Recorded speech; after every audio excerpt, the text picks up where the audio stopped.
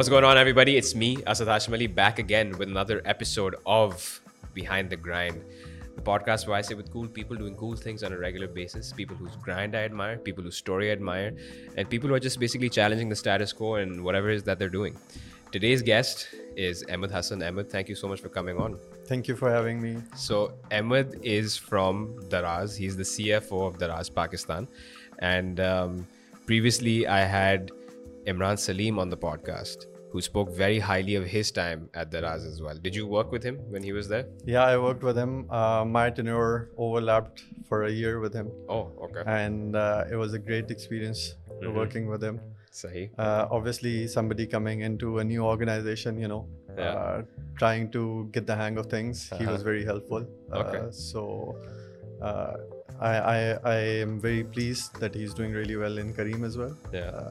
Sweet. Was there a lot of clashing because he's like on the commercial side? Well, I'm guessing not clashing, but you guys must be getting along because. No, so I think it also depends on person to person what kind of relationship that you can have with that person. Imran is a very easy person to work with. He's super sweet. He's super sweet and he's super helpful as well. Yeah. And one thing that overall the whole team at Daraz is kind of displays is that they're very easy to work with. They're very reasonable. So it's not like मैंने कह दिया तो ऐसे ही होगा. It doesn't work like that. So if you have rationale, if you have logic, then they listen to you. Imran was similar to that, and that's why we worked very well together. Nice. Okay, so how did you? This is actually the premise of the first question. How did you end up at Daraz? I think fate. I am a strong believer in fate. Okay. So out of nowhere, I was in Middle East. I had been in Middle East for 8 years. I got a call one day that, there is an opportunity at a startup who's moving into a mature phase of the organization and they're looking for a CFO for their Pakistan business. Okay. Would you be interested? At that moment, at my previous company, during 8 years, I'd done 8 different roles. I was looking after the whole of GCC cluster as their CFO. And to be honest, I had come to a point where my learning curve was kind of flattening. It wasn't as steep as I would have preferred. So Daraz was something that excited me. Okay. But it was still a big decision coming back to Pakistan. And so it took me a good couple of months to decide. Okay. I actually visited Daraz before, finally deciding. Came to Pakistan. This was during COVID time. Like the COVID restrictions were still there, so you had to wear masks and all of those things. But when I came here, when I met the whole team, when I saw the working environment and I saw the opportunity, I thought that this is something that I would love to do. Nice. So that's how I ended up at Daraz. Nice. And where were you working in the Middle East? So I was basically based out of Bahrain. I was working with an American multinational in FMCG industry, which is Kimberly-Clark. KC. The Tissues, diapers, and everything that cleans stuff. Yes. So I worked with them for 8 years. Okay. Probably my professional personality was kind of cured during those 8 years, and I specifically choose the word cured because I think a lot of habits which I had taken from Pakistan, they were rectified in a way by working with KC, especially on the people side. Because like communication-wise? Or? Not communication-wise. I think it was more to do with how a company takes care of its employees and how for a leader, people who you're working with and who are working for you take precedence over anything else. Okay. So I think that's what shaped my professional personality a lot. And but you say that, what you had taken from Pakistan, and Pakistan, was it the opposite, that the environments you were working at was not people-centric? That also wasn't part of the code at that time? I think it's more to do with people come last, not first. And that is something that I noticed or I grew up with when in my professional life. Uh, Business results came first. Mm-hmm. At KC, it was more of a healthy balance, a Okay. healthy mix between the two. Like without people, there's no business. Without people, there's no business. Okay. There's an award that KC wins all the time as well, which is a great place to work. Mm-hmm. So that's the kind of culture they focus on. Yeah. So yeah, that's why I say that Yeah. that was a very good experience for me. Nice. And I am actually, the previous episode we did was with Sana Khalid, and it ended up becoming a very people oriented conversation. So I just want to ask you one question in this line. Um, do you feel like your exposure to the work environment in Pakistan was because of the larger organization in that sense that people come last? Or was it a departmental division oriented culture that dictated that? I think it's a very cultural thing. I Okay. think because there is ample talent available in the market, and talent switches a lot Yeah. in this market as well. So I think culturally, people in Pakistan think that investing in people is probably not the best return on investment. Right. Whereas with KC, I'd seen people working for 20 plus years. Right. Most of the people who work for KC work very long term. Yeah. And also in the Middle East, there's a dearth of talent. So most of the talent either goes from Pakistan, India, or Sri Lanka, or there's Western talent coming. So local talent, because of the population size as well, local talent is quite sparse. So that's why the importance on talent retention is quite high over there as compared to Pakistan. And I don't necessarily blame any single organization. I think it's a corporate culture within Pakistan versus my experience outside. Do you think it's changing?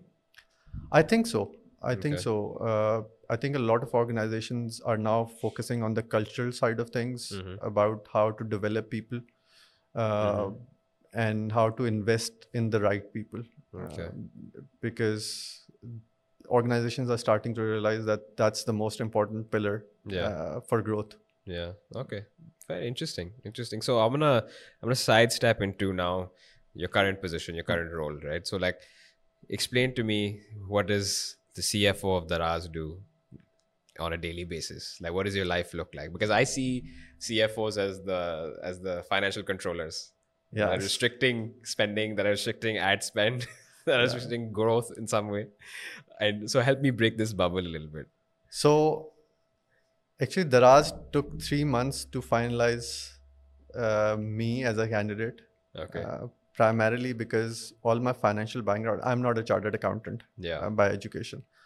So I'm an MBA by education. Yeah. Which I saw LUMS, right? I did my undergrad from LUMS, MBA from IBA. Okay. So I'm not a typical accountant or financial controller, as you might call it. I'm a more of a business finance person by experience as well, and by personality as well.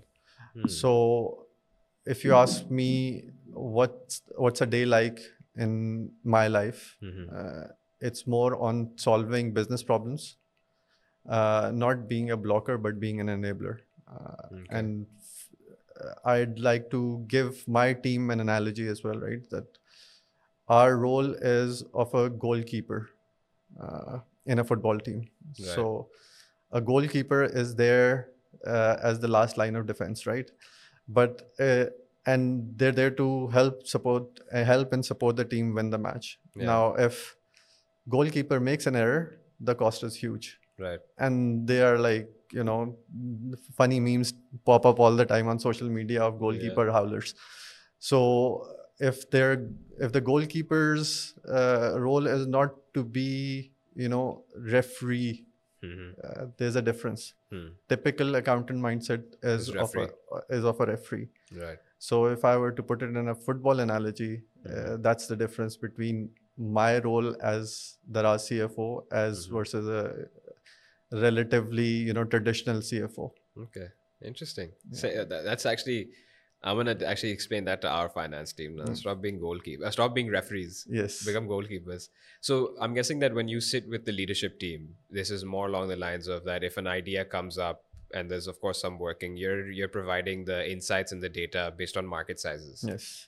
Um, but like speak to that a little bit more. Like how would this work with the leadership team? So I think a lot of decision making is around pros and cons, right? Some pros and cons you can quantify, some pros and cons you cannot quantify.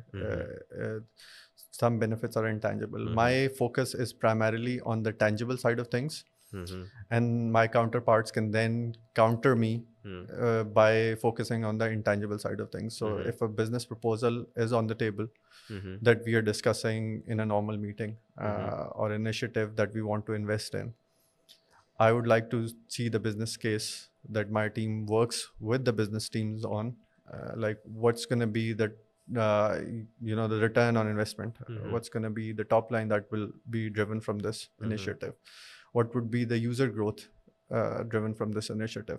Those are the hard numbers, and I love to look at hard numbers.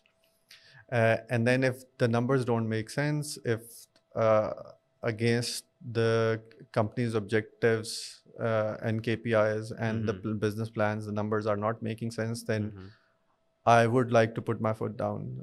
In fact, so much so that the whole leadership team has a joke around me that, I should have paise nahi hai written outside my office so that, I don't have to say it all the time. But it's not necessarily just a straight no. I do provide input in terms of how else can we do it. Because my job as the CFO is not just on the business case side, but also looking at the regulatory risk side as well. Yeah. And for that, I can't just say no. I have to provide them an alternative solution as well. Yes. So that's where that's something that becomes tricky, because even if a proposal is really, really attractive, and if it puts the company at a greater risk, whether it's taxation risk, whether it's corporate governance risk, then I have to put my foot down and say this is not doable. And again, as the leadership team they're all very reasonable people, so usually it works like that. But what's your risk appetite like then? Because I can imagine Daraz being exposed to a variety of risks, but sometimes you have to place your bet on something, right? I would say my risk appetite is pretty low, primarily because you're looking at RF0 all the time. Bond rate gets approaching zero, I would say. Primarily because us being the biggest marketplace in the country, we are under the microscope of all the regulatory bodies anyway. Okay. So we are not a small player that can bypass some things and get away with it. Yeah. So we have to be very, very cognizant of the laws, whether there's taxation laws, whether those are labor laws, whether those are any other laws, corporate governance related issues. So that's where I have the legal team reporting into me as well. So it helps to gauge what's the risk associated with each and every initiative, and then we take a collective call as to whether it's worth doing that, considering the risk that we have. Okay. So now let's use this same vein actually of FX risk and political risk. Pakistan's in a very weird space, right? We were just talking about this earlier. How are you guys gearing up for driving the business towards sustainability and getting away from the burn model and focusing more on now holding on to money that you've earned? So I think we are lucky that we have a shareholder like Alibaba. Yeah. That is one of the biggest names in the industry. Yeah. So it's not like we're running month to month to raise funds. Second part is we actually embarked on this path of sustainability before the crisis hit, economic crisis hit, and I'm not just talking about Pakistani economic crisis. I'm talking about the Ukraine war and private equity just running dry after that because of the higher interest rates in the global economy. So we actually embarked on this journey before that. The idea was that we have to look for sustainable growth. Yeah. So we can't just keep on pumping money. E-commerce is a very capital intensive business, marketplaces especially. Yeah. Because if in the first few years you have to invest in the infrastructure, and that infrastructure investment comes at an overhead cost as well. And as you grow big in terms of your volume growth, that's when you achieve economies of scale. So naturally, COVID helped us get the scale. And with some of the growth hacks we implemented over the last 2.5 years, our order growth has significantly increased, right? And as a result, we actually have started to optimize and monetize a lot of things. Okay. And so much so that Optimize and monetize. optimize and monetize. So Okay. optimize, when I say so there are two aspects to improving your P&L, right? One Yeah. is you optimize your costs, Yeah. and the other side is on the revenue side, right? Yeah. So we've actually focused on both sides, and we, alhamdulillah, are in a much better financial place. We are unit economic positive. Okay. So technically, all the growth that comes from here on in is actually incremental dollars. So we are not burning to bring in growth. It's about the growth will fuel additional investments. So that's where we are at. Okay. So it's interesting to hear that you're unit economic positive. And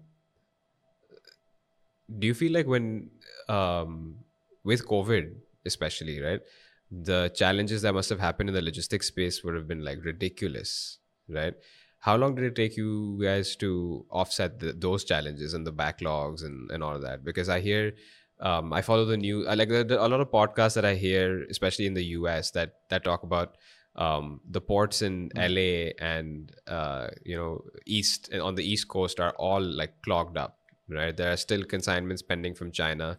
I think there was this health company that was making treadmills. I forgot the name of it, but innovative treadmills. They had to cancel orders and pass them back onto the client and refund money as well. But for you, how did you tackle all of that? Because if that fueled your growth, it had to be at an expense as well. Actually, I wasn't here during that peak COVID period, but I do know that we have two aspects to our business model. One is primarily local driven. So 95% of our business is driven by local sellers. We have close to 100,000 sellers on our platform. And so there's a very small chunk which is imported, cross-border sellers. So we weren't impacted that much from the international supply chain challenges. We were definitely impacted by local supply chain challenges. For example, we had those shutdowns where everything was just closed completely, not just here, everywhere in the world.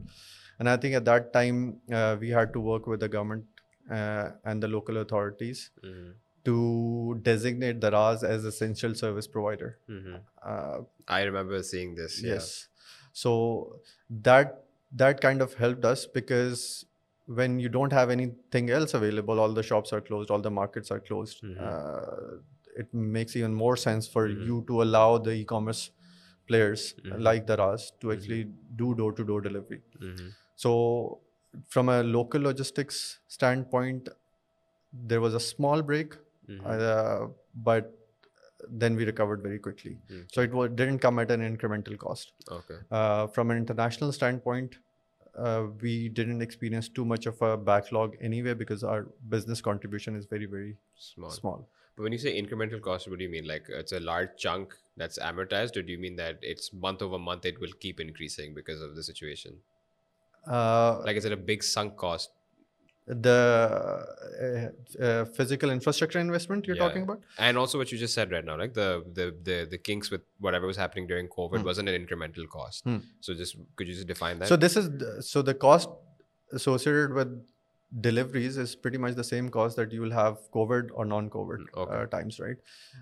It's about getting the parcel from the seller, first mile, line haul, last mile delivery.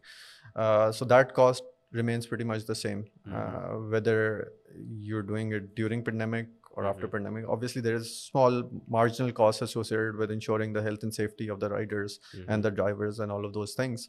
But that's in comparison to the fuel cost, in comparison to all other major costs, that is pretty much negligible. Okay. So the infrastructure investment is actually amortized over the lifetime of the asset that we're doing. So now when you're at this stage, right, when you hit unit economic positive would mean break even? Yeah, but we are positive. Positive. Yeah, Okay. not just break even. So now you have basically you have money Yeah. basically that you can spend on your own, right? The more we sell, the more The more you earn. Yeah. So now does that mean that you are being you as a operator now, does that mean that you would hold on to that excess cash, or would you decide to No, so invest we it are still elsewhere then? investing. So when I say unit economics positive, it means on the business transaction level, we are unit economics positive. Okay. But obviously, we have a huge, staff base. We are still investing in our marketing cost, user acquisition. All of those costs are still there. Yeah. So we are still investing in Pakistan. Alibaba has invested over the past 3 years, $100 million plus Yeah. into Pakistan, right? So, and over the next couple of years, we are still expecting to invest further in Pakistan. Okay. And that just does not involve marketing investment. I'm talking about physical expansion. And now we are available in 20 cities through our own logistics network, which we call DEX. So we are delivering in 20 cities ourselves. And we have close to 90 facilities span Pakistan. So that's the scale. We want to increase that scale. And that's where the investment goes. Okay. All right. So this is where my mind is buzzing. Sorry. So don't mind me in trying to phrase this question, because 3 to 5 years, you're saying that you can still see some investments happening into Pakistan. You seem to be right now, the business seems to be going long in this country as well. How does your mind try to connect all these different dots? Because you also mentioned, I picked up on that. You said, like, before we hit this crisis, you were already working on a sustainability plan. Ukraine, you mentioned as well. And I know that there's some individuals very close to me also, like my brother, he works in asset management. He hears that, Scotland mein tufan aa gaya, to abhi insurance rates are going to go up, and, something's going to happen over there. And then how is it going to connect to his business and asset management? What are you looking at, like, to actually make better informed decisions? What are those 5 or 4 factors that you consistently keep your eyes open for when doing business? I think one is the first thing is the market and the organic growth potential in the market. Before you invest anywhere, we have a huge population. And that huge population is becoming more and more tech savvy. Our e-commerce penetration of our overall retail market is 2 to 3%, depending on different sources. So within the retail universe, India is 10%, for example, e-commerce as a percentage of retail. So organic growth potential within e-commerce is quite huge in Pakistan. So if the market is there, why wouldn't you want to invest? Yeah. Second part is there needs to be light at the end of the tunnel, right? Yeah. You can't just not have a business plan and just keep on investing. Yeah. So there has to be a path which shows you certain growth numbers, certain investments that are required to meet those growth numbers. That has to be there. Without that, if somebody comes to me tomorrow and says, I need $1 million to invest in this initiative, I would say, okay, tell me Why? Yeah. And what's what are you the going to do with the rationale? money? And I genuinely, honestly, on personal level, believe that this is a market to invest in right now. Not many people share my feelings, but this is my genuine belief, just looking at the fundamentals of the Pakistani market, because this population is not going away. The population growth is not going away. Whatever you say about US dollar Pakistani rupee parity, the consumption patterns and the lifestyle patterns over the last 30, 40 years have changed significantly. Like I remember when I was a kid, we used to have one AC in the whole house, and everyone will sleep in that room. everyone will sleep in that room, Yeah. right? Now, if you go to even a middle class house, you'll see, 5 ACs. Whether they're all, turned on or not, that's a separate conversation. But they have the spending power to get there. The spending power to get there. And it's only gonna get better. And that's why I think it's a market to invest in. Okay. But macro wise, what are you looking at? Like, I think that if you're just talking about the tech space and the startup space, well, however, because you are essentially an aggregator for sellers, and sellers have to sell goods which have macro dependencies. So 2 things. One, we cannot look at Pakistan in isolation. Yeah. So globally, inflation is a global phenomenon. Yeah. It's not just Pakistan specific. Yeah. Pakistan is experiencing supply side inflation. It's not demand side inflation, just like rest of the world. Yeah. And also linked to that is the very high interest rates globally. Yeah. Which has led to shrinking of available capital for investment. Yeah. And when there's a limited capital, a highly risky market like Pakistan will never attract that capital. Yeah. So within that macroeconomic environment, where does Pakistan sit in specifically, and where does tech industry in Pakistan sit in? So my view is that the inflation rates have started to go down globally. US, Canada, Australia, the peaks have already been touched like 6 months ago. They've started coming down because of the high interest rates. So what I'm looking at is around mid 2024 is when the interest rates will go back to normal and there will be liquidity in the market. Even in Pakistan? That's my second point. I'm coming to that. I think liquidity will come to Pakistan if we have stability. And that's the biggest aspect. Right now, the political instability leads to equity risk premiums going through the roof. Yeah. And right now, Pakistani equity risk premiums are very, very high.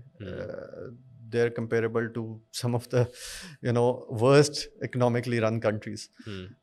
And I do believe that once elections take place, once a new government comes in and there is stability in the market, there will be foreign investment coming into Pakistan.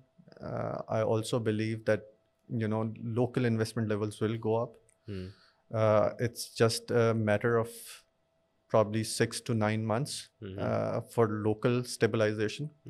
And then when the liquidity comes in, then for tech startups in the country, that would be the time to raise capital. Okay. All right. I'll take that. I don't know whether it'll come to pass or not, but that's my reading of the situation. And this is the conversation that I keep hearing, but you're the like, I'm trusting. I don't try to form my own judgment on this because I'm not the most informed about it. But hearing individuals like yourself and then those around, it's like, okay, if everyone has this shared understanding and a little bit of optimism, then it can recover. However, we don't really like following plans. And, like, I know that it's a resilient country and, the governments internationally also and locally recognize that they need that stability. It's literally just in their hands. Yeah. But let me pose a counter question to you. Why worry about uncontrollables? Control the controllables. Worry about the controllables. Yeah. Why worry about the uncontrollables? Yeah. Because then it's a pit with no end. Yeah. But this is where then the socio-economic side of things kick in, right? Chale, don't control the controllables. but then there is a part of you also that's going to be, somewhat disillusioned from what's happening around you too, Absolutely, that's right? natural. Yeah. And what repercussions can come as a result of that are exponential as well, Hmm. right? Um, when you said demand side, supply side, I instantly went back to my O-level economics class, and then also you realize that in times of recession, the drug abuse and alcohol rate goes up, but then also theft and crime goes up, Absolutely. and then you have to mitigate all of that. So I think that we are already in that state, and it Or kind of fast paints, approaching it. yeah. Chalo, if we're not there, then we're getting Hmm. there. And you can also see, like, people that are in our circles. I feel like I was actually talking about this earlier with a friend, and I feel like there's this mass migration that's happening in Yeah. a sense. You can now actually see what they mean by brain drain. Hmm. I'm sure you also have Yeah, friends that have yeah, left the of course. countries, Yeah. and we all think that it's Hmm. natural to think, कि भाई हम भी निकल Hmm. जाते हैं. But then one side of it is that wait for 2024, inshallah sab sahi hoga, and then you won't have to worry about all these problems. The other side of it is like if the plans don't fall in place and if it gets worse, then you're kind of holding on to a dream that probably won't come to life, and you kind of have this sense of regret maybe for not following what everybody else is doing and trying to get out or trying to figure out a better environment for them to thrive and grow. It also depends on your perspective Yeah, on life. yeah, A lot of people thrive in adversity. A lot of people I speak to, for example, yeah.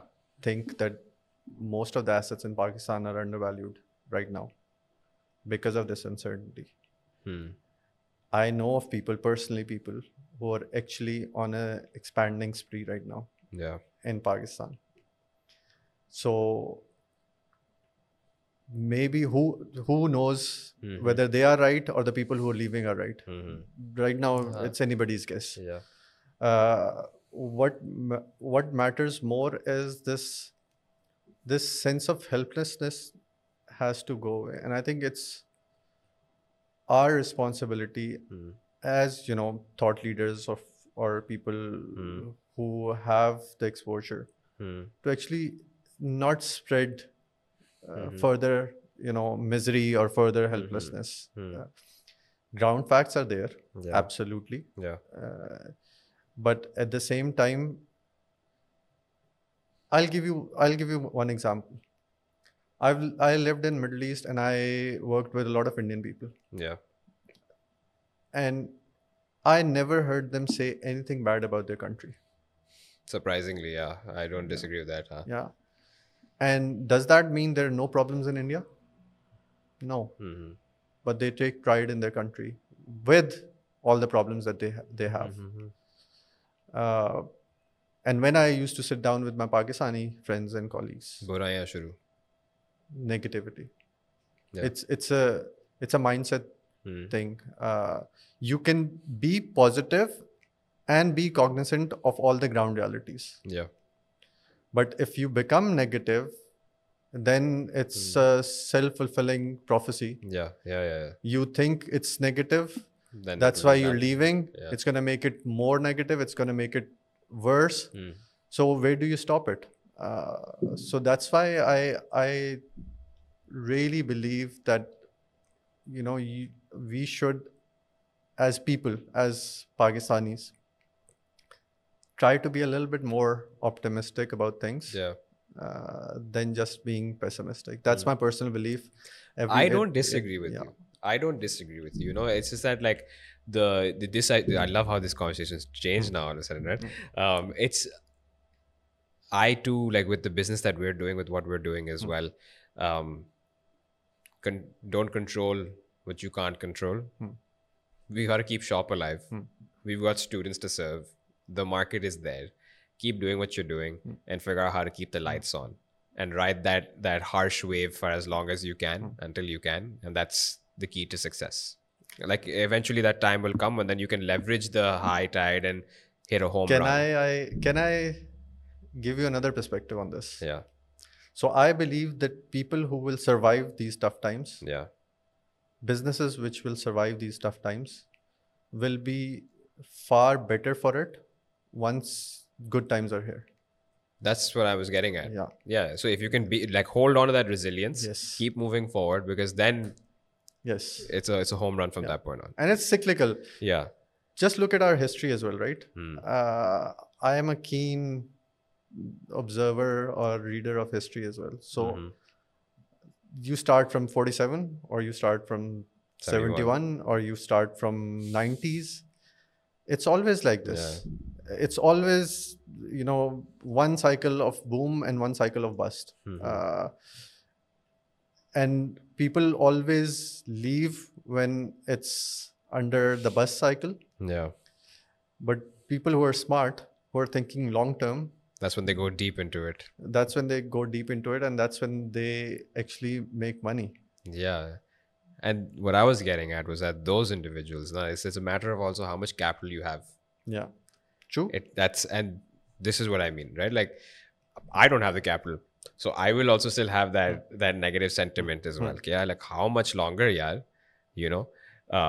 It's also easier for me. I do realize it's also easier for me to sit here and talk about expansion side when people are struggling to make ends meet, Yeah. to pay their utility bills. I understand all of that, but then I also understand that I was just coming from my office in Dolman, coming here. Seaview is full right now, and those are not people who are going to 5-star restaurants. Those are normal people who are feeling who are feeling the pinch, but they're still out there. They've spent money Yeah. coming to Seaview Yeah. with their families, and it's not changed versus last year or the year before. So I've been here 2 years. So I also realized the inflation rates have gone up. Yeah. But also at the same time, my mother used to tell me that my father's salary back in 71 was 40 rupees something. And she said, within those 40 rupees, we used to, manage quite easily. And now even a government servant salary has gone up to 70,000-80,000 rupees. Yeah. And inflation has gone up as well. People are spending money, but people are also cribbing about it, which is fair. But if you're running a business, especially in this market, it's not like people have stopped spending money. That spend level is still there. So in your opinion now, if you were to, let's assume you're not the Daraz CFO. Let's assume that you're doing whatever, or you had some cash lying idle. Which areas or which sectors would you invest that money in at this point in time Right now in Pakistan, if I can find a viable business in distress, Yeah. I would buy it at a very low price, right? And try to turn it around and spin it off. If I can't, naturally I would put it in a mutual fund against government bonds. And then you will track the market to see, once the market starts to pick up, you'll take out the money, which is giving you 22% risk free. Put it over there. Put it over there. Because right now, real estate, fundamentally, I disagree with investing in real estate. Thank you for saying that. It's a non-productive asset. Doesn't add value to the economy or to your wealth. I hate the argument for it, but that's another conversation. Yeah. All of us have been there. Yeah. All of us have been there, but the more years pass by, the more I realize how bad it is for the economy. Yeah. That most of the capital is parked in real estate in Pakistan. So definitely not real estate.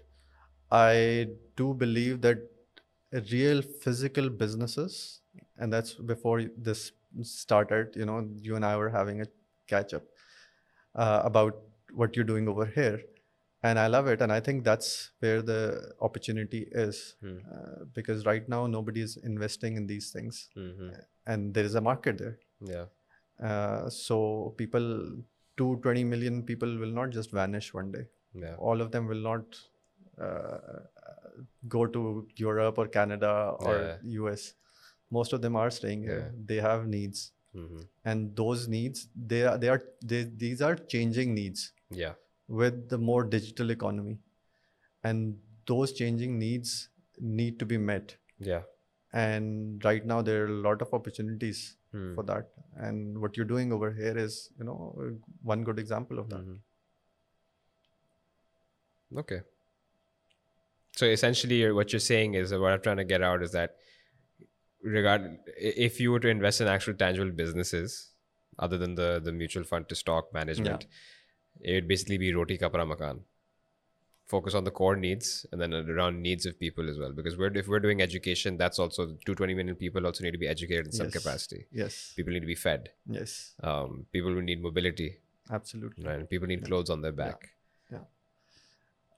I don't know if that's what you were saying, but that's what I heard. I personally believe it's not just roti kapda makan. Yeah.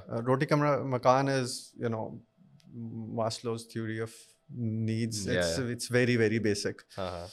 I do think for digital economy, the needs are changing. Okay. Within digital economy, there are multiple avenues where there are business opportunities available. You just don't have to be a marketplace. Yeah. You just don't have to be. Why can't you open up a fully digitalized, completely integrated app and open up a physical hotel in northern areas in Pakistan? Right now, there is a disconnect. You have physical businesses that aren't connected digitally. That are not connected digitally. And then you have digital businesses which don't have any physical presence. So there is ample room for businesses, normal businesses, to come up which provide end-to-end solution for the digital age. That's something that is completely missing. Okay. Say. And I have a question which I'll ask you off camera. Okay. So, but you were saying something, sorry. No, I'm saying that this does not necessarily have to be just, roti kapda makan. This could be, you pick up any normal business, you pick up a Kiryana store. Yeah. You pick up the retail manufacturing outlet, jeans, for example. If you provide end-to-end digital experience to the customer with a physical product completely integrated, I think that will be the difference, because people want to have that digital experience now. Okay. All right. So I'm gonna step aside from this vein. The last leg of this conversation I had thought about was actually ESG compliance and the whole what efforts is Daraz doing when it comes to this? So it's not just me saying this, but over the past few years, we have focused quite a lot because we want to minimize our carbon footprint. On our carbon footprint, for example, 2 of our warehouses, we completely, went solar out of the 8 warehouses that we have. And we eventually want to move completely towards solar. The second thing that we did was on recycled material in usage in our packaging. Okay. But the bagging? Yes. Or yes. Okay. The cartons as well, right? Okay. What we are now, we recently launched a program where, consumers are encouraged to return their packaging once they receive the parcel.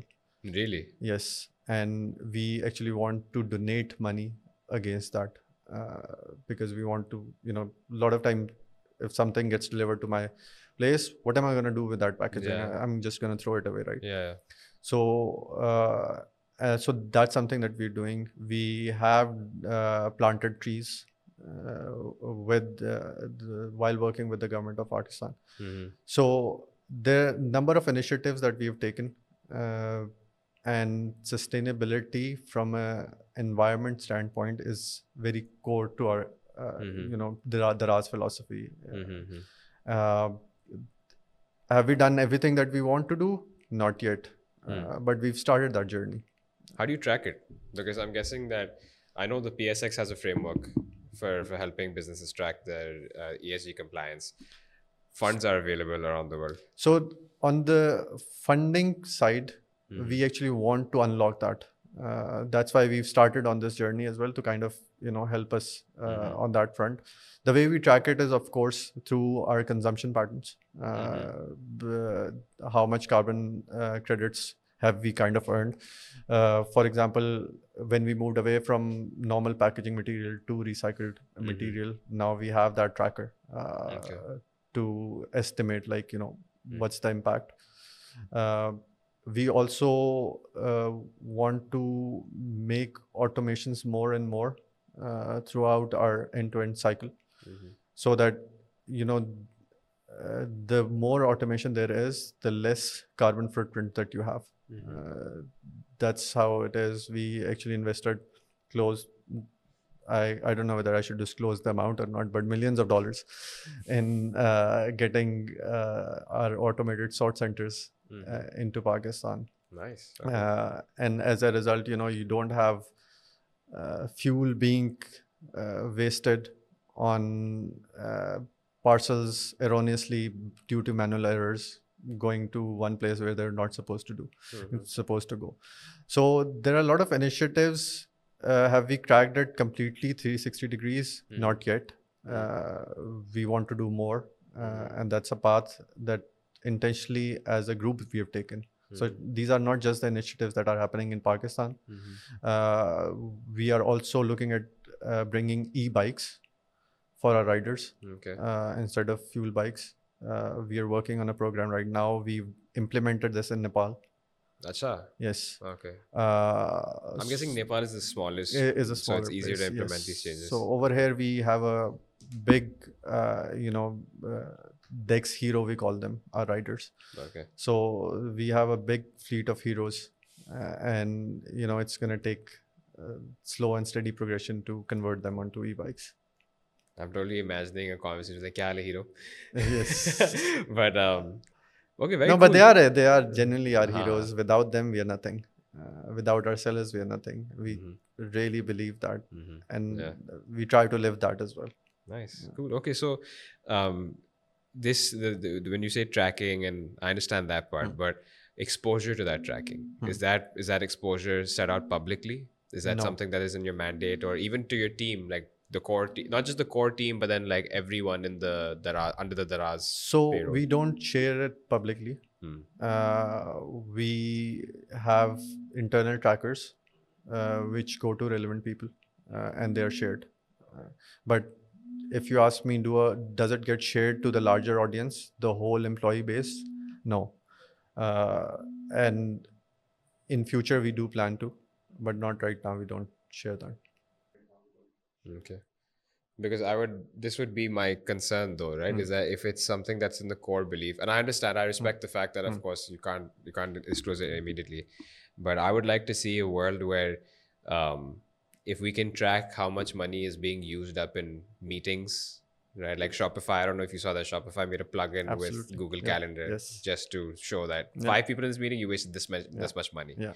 It would be the same for our carbon footprint, and then also any kind of excess use of our resources, and then also savings from that side, right? Because it is the bottom line of things. What is your thought on sustainable based investments? Sustainable investments, or investments made with sustainability oriented companies, or companies that are working towards climate change in some way. I think they are critical. And the reason why I'm saying that they're critical is primarily with Pakistan in mind. Pakistan is, I think, the 8th most vulnerable country for climate related risk. So it has to happen. It is another opportunity to invest in Pakistan, where you can invest and there will be funding. There are a lot of initiatives that are happening globally which can be replicated here in Pakistan. So whether there's appetite within the local market to go towards that, I'm not too sure. I think internationally there is much more awareness, but the Pakistani market is still behind. And how would you build that awareness? Because I know I speak from my family's experience. My Hmm. brother works with Foresight Capital. Hmm. He's managing their ESG fund. Hmm.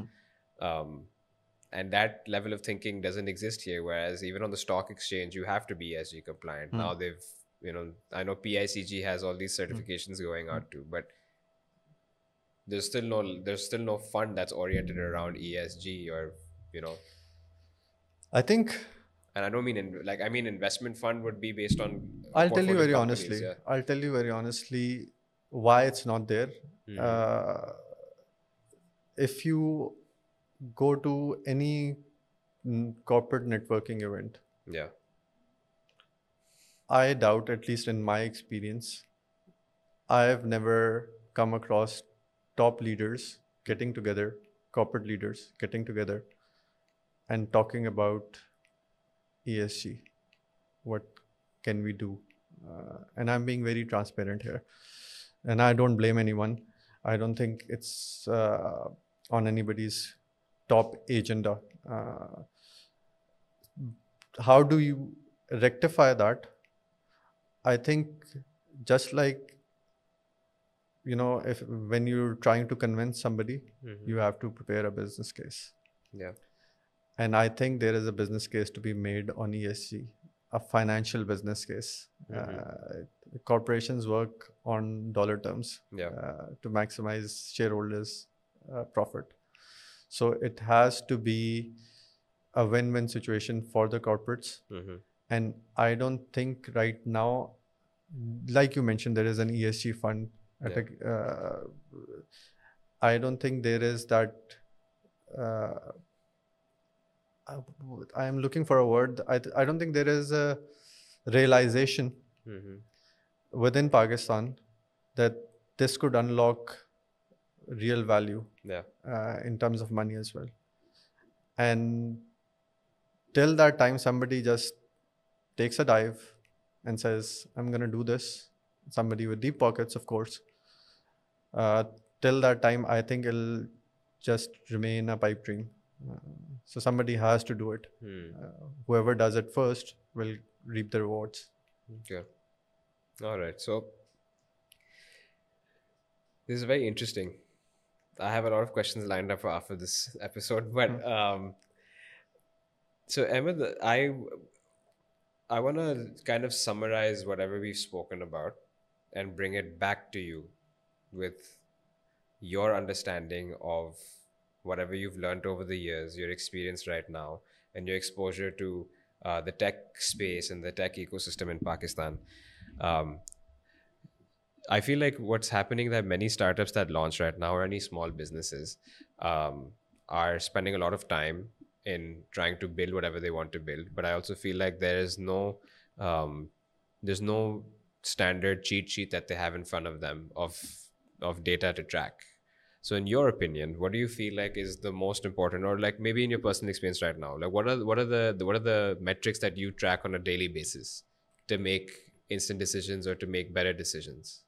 Oh, we track a lot of matrices, But you but personally, right? Like per, you as the yes, CFO, yes. I'm sure you're not looking at all 100 data points or 150 data Yes. points. You're looking at maybe like three, four So I'm fundamentals. looking at from the for gauging the business's health. Yeah. I'm looking at order numbers, customers, Hmm. uh, and top line. Right? Yeah. How many orders are coming in? What's the value of per order? Hmm. And how many customers are coming on our app? That's the fundamental, indicator Yeah. of how your business is doing. Yeah. Then I'm definitely looking at how we're doing on profitability. Hmm. Like if are we selling the right things Yeah. or are we selling wrong things from a profitability angle? And then fifth thing I'm looking at, so customers, orders, top line, profitability, and fifth thing that I'm looking at is cash flow. Uh, because in order for you to run a sustainable business, cash is really important. Uh, and a lot of people actually forget that, especially in the startup space, especially who are actually starting to do a business, Hmm. because they are trying to come up with a pitch for an investor. Yeah. That's not how you start a business. Uh, Honestly speaking, I think you start a business when you identify a need, when you identify a market, and you try to fix that, and and think that, you know, with if I have limited amount of funds, how can I go and crack this market? You're not there for valuations. You're there to solve a need and to solve a problem. That's how I would put it. And you would only grow if you continue to get rewarded for solving that problem. Absolutely. Okay. All right. Fair. So what else do you feel like is it that startups need to really hear right now? I think stop looking for buyouts and valuations. Fix the business, know your core market,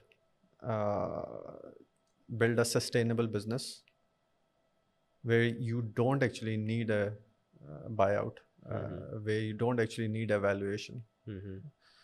If you don't run after it, it'll come running after you. That's how I operate. And I also believe that this is a tough time, but if you survive this tough time, maybe, you know, next a year or so, that will be the time. If you want to get an exit, that will be the time to take an exit. Right now, it's about, you know, doing the grind and surviving. Okay. All right. So my last question for you is, Ahmad, that if you could go back in time and you could meet your younger self, what would you say to him? Professionally speaking, nothing. Okay. I would say, don't worry about it. Some of Because that- all the experiences that I've had have shaped me to be the person that I am. So I honestly don't have any regrets on professional side. Personal side, I would say focus on getting a healthier lifestyle. No smoking, healthy food. That's my advice. Say, I'm just too far ahead on the road to actually turn back now and adopt these things. yeah. This is also a first, Hanan. Yeah. This is also a first. Yeah. We tend to do this. So this is a question that I always look forward to, because 1 hour into the conversation, the person's also opened up. Yeah. And then Hanan and I always compare notes, and this gets in the recording as well. But thank you so much for your time, Ahmed. Thank you This for was having great. me. This was genuinely great. I feel like I've learned a lot, and I also tried getting a better understanding. So forgive me if there was some naivety in my conversation, but No. I appreciate your patience and your time as well. Thank you. It was a great chat. Thank you so much for having me. My pleasure. Ahmed Hassan, the CFO of Daraz, Pakistan. Another episode coming out next week. Hope you enjoyed this one, and I'll see you guys in the next one. Take care. Bye-bye.